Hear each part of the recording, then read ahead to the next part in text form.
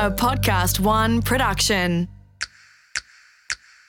While there's mutual trust and a collegial care in psychologically safe environments, it's one of open candour. And so you're more likely to see more healthy conflict or disagreement and disruptive conversations because people feel safe enough to have them. And so you can start to see where there's silence or people aren't disagreeing with each other. That can also be a sign that actually psychological safety doesn't exist. I'm Margie Hartley, Executive Coach to senior leaders around the globe, as well as 11 of the top ASX-listed companies. And this is Fast Track.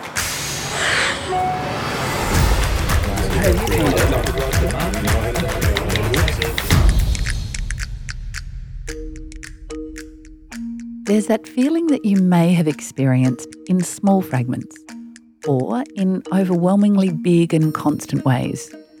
The feeling of not quite being included or being in a team where everyone knows that if you challenge a leader or an idea, you'll get shot down.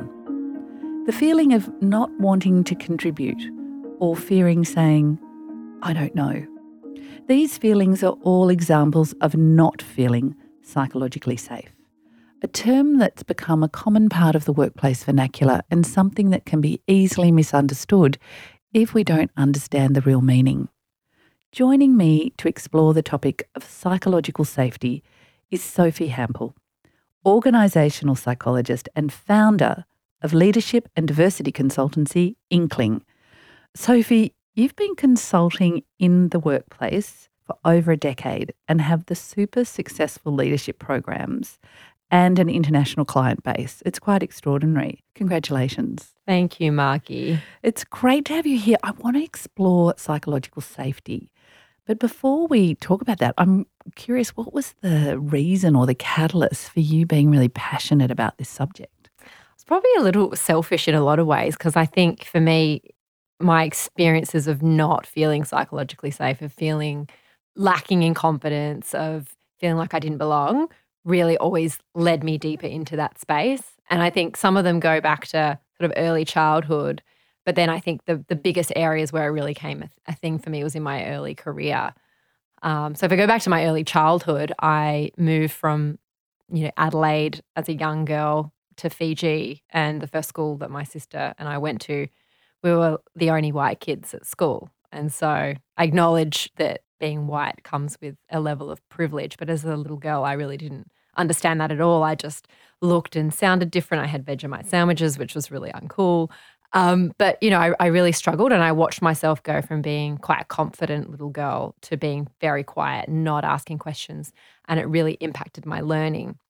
So I think as I looked back on that experience as an adult, I can see how I was quite moved, on a deeper level by that lack of feeling safe. And then you went to work, but in your first early career, not feeling psychologically safe, what happened?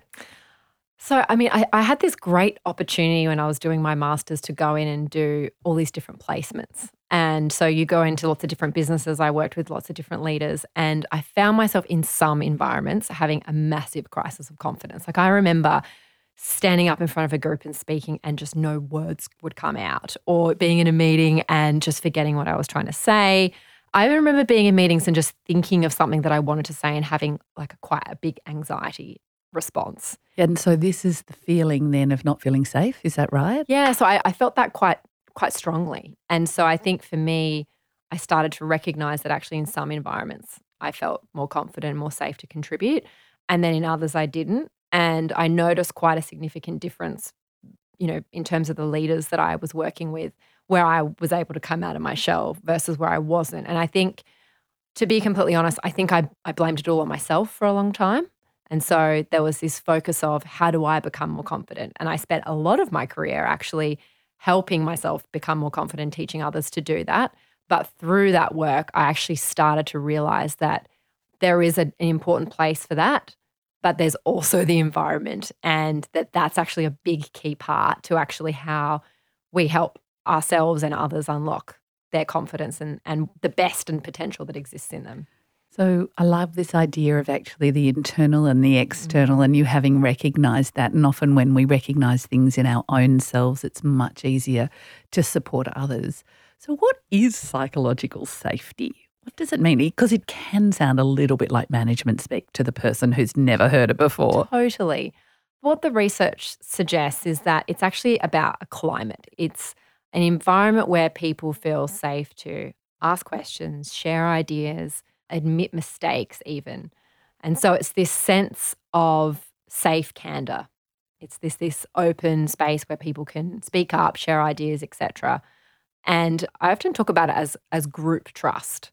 So it's not just something that exists between two people, it's what exists within a group.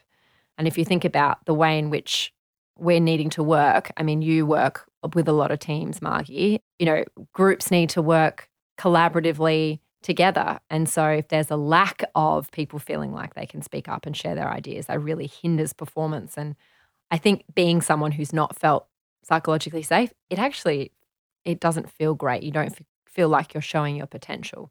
And look, to be really brutally honest and vulnerable here, I've as a facilitator felt unsafe in environments where participants have lobbed really aggressive things at me, and I've then always stood back and thought, hold on, if that's happening to me, imagine what's going on in the team. And I think about some teams where you're just happy that you're not being picked on. So you just be quiet. Yep. Is that what we're talking about when we say psychological safety? Yep. So the idea is that in a psychologically safe environment, there's this, you feel free to take interpersonal risk. So it's this risk. I mean, we all have it, right? We all care. What do people think of me? Yeah. We want to do a good job, or we don't want to look stupid. That's hardwired into us quite deeply. And so, while we have to manage that inner self-talk, right? We have to manage that ourselves.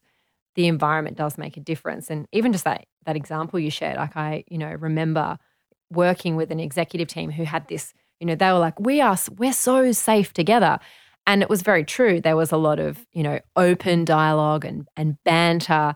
But the interesting thing was anyone that came into that room was terrified because actually they had built this core group that actually wasn't open and reflective of others.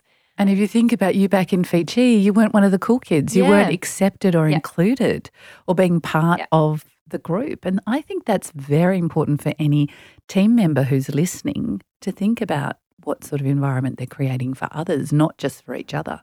Yeah, exactly. And if you think about an organisation at the most senior levels, you need to be able to hear from people at lower levels about what's actually going on, which is what is really interesting about the research in this space, because you don't really know if it doesn't exist until something goes terribly wrong, because it's silence. You know when it's there actually when you hear more mistakes, when you actually hear things that are not working, when people are actually speaking up more. And actually that's where Amy Edmondson stumbled on this when she was studying this idea of high-performing teams and, a learning workplace. The assumption that she had was that if you validly measured a high-performing team, that those teams would make less mistakes. And she found the exact opposite when she dug into the research, that actually, hang on a second, I've got a valid tool that's measuring what would be considered as a high-performing team. And the high-performing teams are recording more mistakes than those that would be considered low-performing or underperforming teams. That doesn't make sense. But actually when she dug in, she started to realize, no, it's not that they're necessarily making more mistakes. They just talk about them. Right. And so in the teams that were low-performing, they don't talk about it because that psychological safety isn't there. They don't want to take that interpersonal risk because they don't want to be humiliated. They don't want to be put down. They don't want to feel that shame that comes in a psychologically unsafe environment. And if you carry the shame, I'd imagine, with you into a team, then your thinking's going to be really restricted in terms of new ideas and innovation and, all of those things anyway, let alone speaking about them. Let's go back to Amy Edmondson again, because she is the person who actually discovered, as you said, through her research. What else did she discover? What was she doing out there? What environment was she in when she looked at this? I mean, she actually started off doing a lot of her research in healthcare, and it has a strong personal connection for me because my sister, it works in a children's ICU. And so you can imagine there's a level of difference around identifying errors in a children's ICU ward than in some other environments where it's not life or death, but the outcomes are still the same. So what's really interesting is that she found that even when there was a situation where someone may need to speak up, so for example, if you were a nurse and you felt that maybe the doctor was making the wrong decision, that challenge around speaking up and putting yourself out there in an unpsychologically safe environment, even though the implications of that error was life or death for a patient, that there was this sense of so strong here and now, that fear that people, and it was maybe even slightly unconscious that people would make that call, that they would just choose to stay quiet. And so that's really interesting that where, in that moment you can almost distance yourself, and it's common for all of us that you distance yourself from actually the implications of not speaking up. Because you're self-protecting. Because you're self-protecting. Because you don't want to feel that fear or the retribution of what might come down. So that's extraordinary. That is life and death, isn't it? So then does she translate that back into corporate and business and other teams? Yeah. So, I think she talks about it as discounting the future. So in that moment where we have this opportunity to actually speak up, if that intense fear or anxiety is there, and I should say it doesn't always need to be intense. Sometimes it's just as quiet, like, oh, actually, you know what, I'm a little bit subtle, yeah. Yeah, I'm just not going to put it out there. So, I know a person that I've worked with who shared a story with me, which she always tells me, I really want you to share this story with other people because it's so important to this topic of psychological safety. And she had been recently promoted, and she was in a meeting with a number of her peers and one-ups. These were a number of executive people. And in this meeting, she took a lot of notes. She didn't say anything. And her male colleague came over to her after the meeting and said, "You were taking great notes. Would you mind if I borrowed your notes?" And she said, "Of course, no problems at all," because they did this for each other quite a lot. It was what happened the next day that upset her, because he came back to her and said, "Thank you so much for sharing your notes with me. I just got a question for you." And she said, "What?" He said, "You captured everything that was being said beautifully, but on the other side of the page, you had questions, comments, and ideas." He said, "You didn't say any of them." And at this point, when she was recounting the story to me, she was very upset because she had had this moment of discounting the future, where in that moment, even though she knew that those questions and those comments and ideas were really critical to the conversation, she was terrified of actually it being silly or stupid, or her making someone else in the room look silly. So I think sometimes we're like, oh, I don't want to upset the boss or that other senior person who's got a high profile. I don't want to make them look silly. Yeah. And so, he said to her male colleague said, "We need to get that group back together right now. We've gone in the wrong direction." And that actually led to some significant changes from the path they were taking. But I think it's a good example of when psychological safety doesn't exist, what can play out. And I'm talking huge financial implications from the decision that was being made.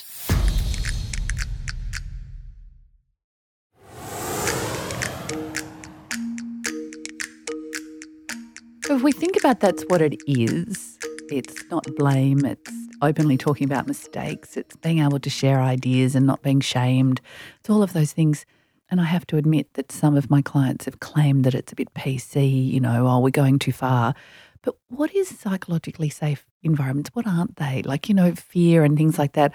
Don't we need a bit of tension, Soph, in the room? Don't we need a bit of, opportunity to feel uncomfortable? 100%. And I think that's the common misperception around psychological safety, that it's, people imagine everyone sitting around in a room holding hands and singing Kumbaya and everyone gets along. And yoga poses for everybody today. No, that's not what it is at all. Okay. I think it's actually, in a lot of instances, it's the opposite of that, because while there's mutual trust and a collegial care in psychologically safe environments, it's one of open candor. And so you're more likely to see more healthy conflict or disagreement and disruptive conversations because people feel safe enough to have them. And so, again, I think you can start to see where there's silence or people aren't disagreeing with each other. That can also be a sign that actually psychological safety doesn't exist. And before you mentioned that it was subtle, and I had a client who used to always contextualise any question she was about to say. So she'd put in, 3 or 4 caveats beforehand. Oh, look, you might not agree with what I'm about to say. You can disagree with me if you don't want me to say this. And then she'd ask a question. And I then discussed this with her about the environment she was in, and it really was that the environment wasn't psychologically safe. And it's a little thing, and she looked at herself, like you said, all the time as the problem. And then we were able to have the sense that she needed to talk to the team and the leader about what needed to change. Yeah, and I love that it was, I think, again, I shared that moment happened for me as well in seeing this play out, because what I started to realise is there were so many different types of people in many different moments. It doesn't have to just be women, for example, experiencing that lack of confidence, which often gets attributed to. I've worked with really strong, confident male leaders who also have those moments of not feeling psychologically safe and holding back. So I think, it plays out on all different areas. I think the other thing that it's not a lack of anxiety altogether or a lack of fear. So I think people think, psychological safety is this non-existent idea where everyone's just feeling safe and happy. It's like, well, no, this is the reality of the world, right? I mean, we've just been through COVID. Doesn't mean that people don't fear that they might lose their job, or if they don't perform, for example, that there's no repercussions. And, again, the research really talks about this idea of psychologically safe needing to exist as well as having other factors like high performance standards. So it's not like you just have psychological safety and that's all you need. You still have this need for high performance standards. And I think some of the research that came out of the Aristotle project, which was Google's large scale project into team dynamics, they looked at teams all over the world with lots of different makeups of a team. And they were really trying to nut out what made a really high-performing team. And they went round and round again, not really coming up with anything until they finally landed on this idea of psychological safety, and all the data seemed to fall into place. And they actually found it was the most important dynamic. That is an extraordinary piece of research. And I know that well. And I used to joke with people and say, if you'd just given me the $5 million beforehand, I could have done it. I'm sure they spent more than that. They claimed to pay 5 years and $5 million to find the answer. But it is extraordinary, isn't it, that it comes down to the ability to be able to speak up and share with your colleagues and not feel shamed or stupid in the moment, and to have that sort of energy. Really, when you think about high performance and all that's written about it, that this is actually at the core of it. It's really quite extraordinary. Well, I mean, in some ways it makes sense, right? Because from an evolutionary perspective, if you think about how we've evolved and grown as humans, we needed to fit in order to survive. We were cast out if we didn't fit in or if we didn't add value. And if you look at some of the research that's been done in terms of, just looking at our brain and our nervous system, there's a part of our brain, the amygdala, which is really on the lookout for threat. And so when fear is experienced, it's sort of activated. And so there's a part of us that is on the lookout for threat. And so we're not being worried about being eaten by saber-toothed tigers anymore, but there's a part of us that is concerned about, threats that might exist in the workplace, for example, even if we know on a logical level that they might not, we're not going to lose our job. There's still just that it's quite powerful. It's hardwired into us deeply. And I think about, as you were talking about that, don't want to look like I'm stupid, So what does that mean? I'll be quiet rather than speak up. 100%. Yeah. Sophie, we understand that it's important now, and that the subtleties of how it might appear or look for each of us. How do we build it? How do we create this magic thing for high-performance team called psychological safety? Have you got any magic tips for us? Well, I think one of the biggest things that came out of the research that hit me in the face was actually the biggest driver of it is the leader, the direct leader. And so even in cultures where the corporate culture was really strong, they found examples of really high and really low psychological safety that existed within teams within that same business. And that came down to the direct leader. And so what we know is that while it exists at the team level, the setting of the tone of psychological safety comes from the leader, the direct leader.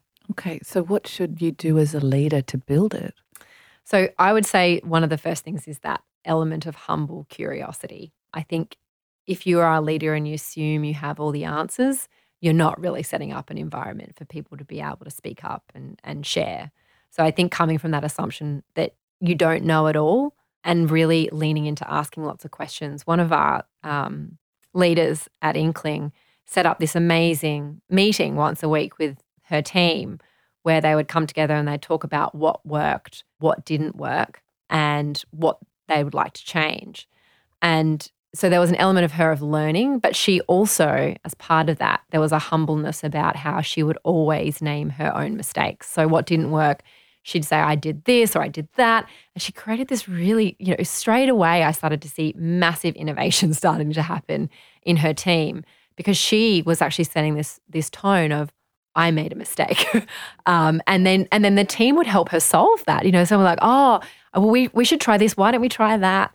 And so that, humble curiosity, she was always coming from a place of I don't have all the answers, but there was also a curiosity around helping and wanting to learn from the team about other ways they could do it. And the opposite of curiosity is being right, isn't it? So just being so sure of your own space. So I love that. What else can a leader do to build psychological safety? Well, I think making fear normal. Normalizing it. That sounds a bit like a roller coaster ride for me. I just am not into fear at all. So how do we make fear normal, Sophie? Well, I think it's this. It's starting to assume and understand that there's a level of fear that would exist, and particularly if you're a leader and you've got a diverse team, for example, or you've got certain individuals who don't maybe look and sound like other people. What the research would suggest is they're more likely to be at risk of feeling that interpersonal fear that comes up because that's just naturally what happens for us when we're different. Not always, but it's more likely that's going to happen.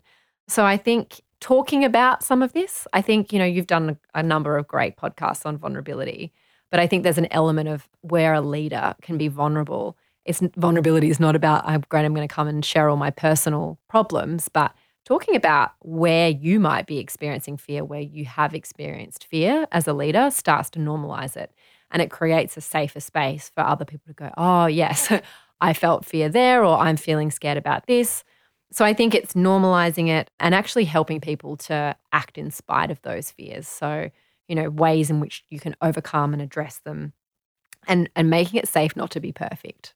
Oh, I love that one. Safe not to be perfect. My youngest daughter calls me fast and loose, so I'm not anywhere near in danger of being perfect. But what would that look like? How do we manage that perfectionism tendency, especially when we're rewarded for it? Oh, yes, we are very much so in a lot of our organisations. And look, I think for a lot of leaders, they get promoted because of it. But I think one of the things that I often work with leaders around and, something I've had to lean into myself is actually when I make a mistake, even if no one else could catch it, that I bring it back and share it with the team. So I call it out because I think that, again, just goes, okay, yep, Soph makes lots of mistakes. Yes. And I do kind of reflect on them. But I think, again, this is what the research shows. It's not just about making mistakes and careless errors and let's have a laugh. It's about how you learn from them. So it's the reflections and how you make changes as a result of that. Amazing. I think I could keep talking to you forever. Are there any last guidance or tips for those that want to build psychological safety in the workplace? I think the last bit would be, and again, I know a topic that you talk about a lot, but it's the empathy piece. So I think it's that step that you need to take around taking yourself out of your own shoes and trying to perceive what it's like to be others in the room. And I think as a result of that, particularly in a team setting, just being really mindful of that, being really mindful when someone is not speaking up and sharing and not necessarily calling them out in front of the group, but actually thinking about, okay, what's going on for that person? How might I adapt my style or the way that we're interacting as a group, or how might I find a safe way to have a conversation with that person so that I can better understand what's going on? So I think it's addressing this in an empathetic way, not just, oh, great, now everyone has to talk in the meeting. Right. Depending on the people that you've got and what might be going on for them, that could heighten their sense of anxiety. Like, oh my gosh, they'll be finding ways to not come to team meetings. So I think it's that empathetic response and knowing that you have to adjust. There's an authentic, adaptive approach where you don't want to lose yourself, but you need to adapt to your people and be thoughtful about what might be going on for them and why they might not be speaking up as much as others.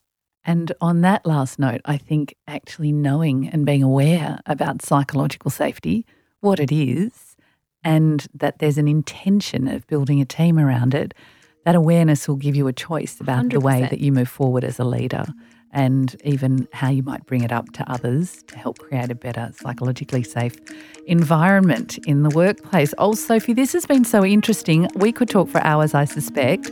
Lots of great research there. Thank you so much for coming on Fast Track. Thank you, Margie. It's been an absolute honour.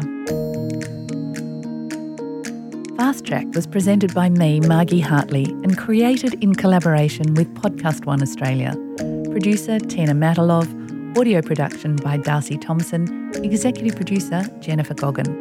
To hear more episodes, listen for free at podcastoneaustralia.com.au, download the free Podcast One Australia app or search Fast Track Podcast.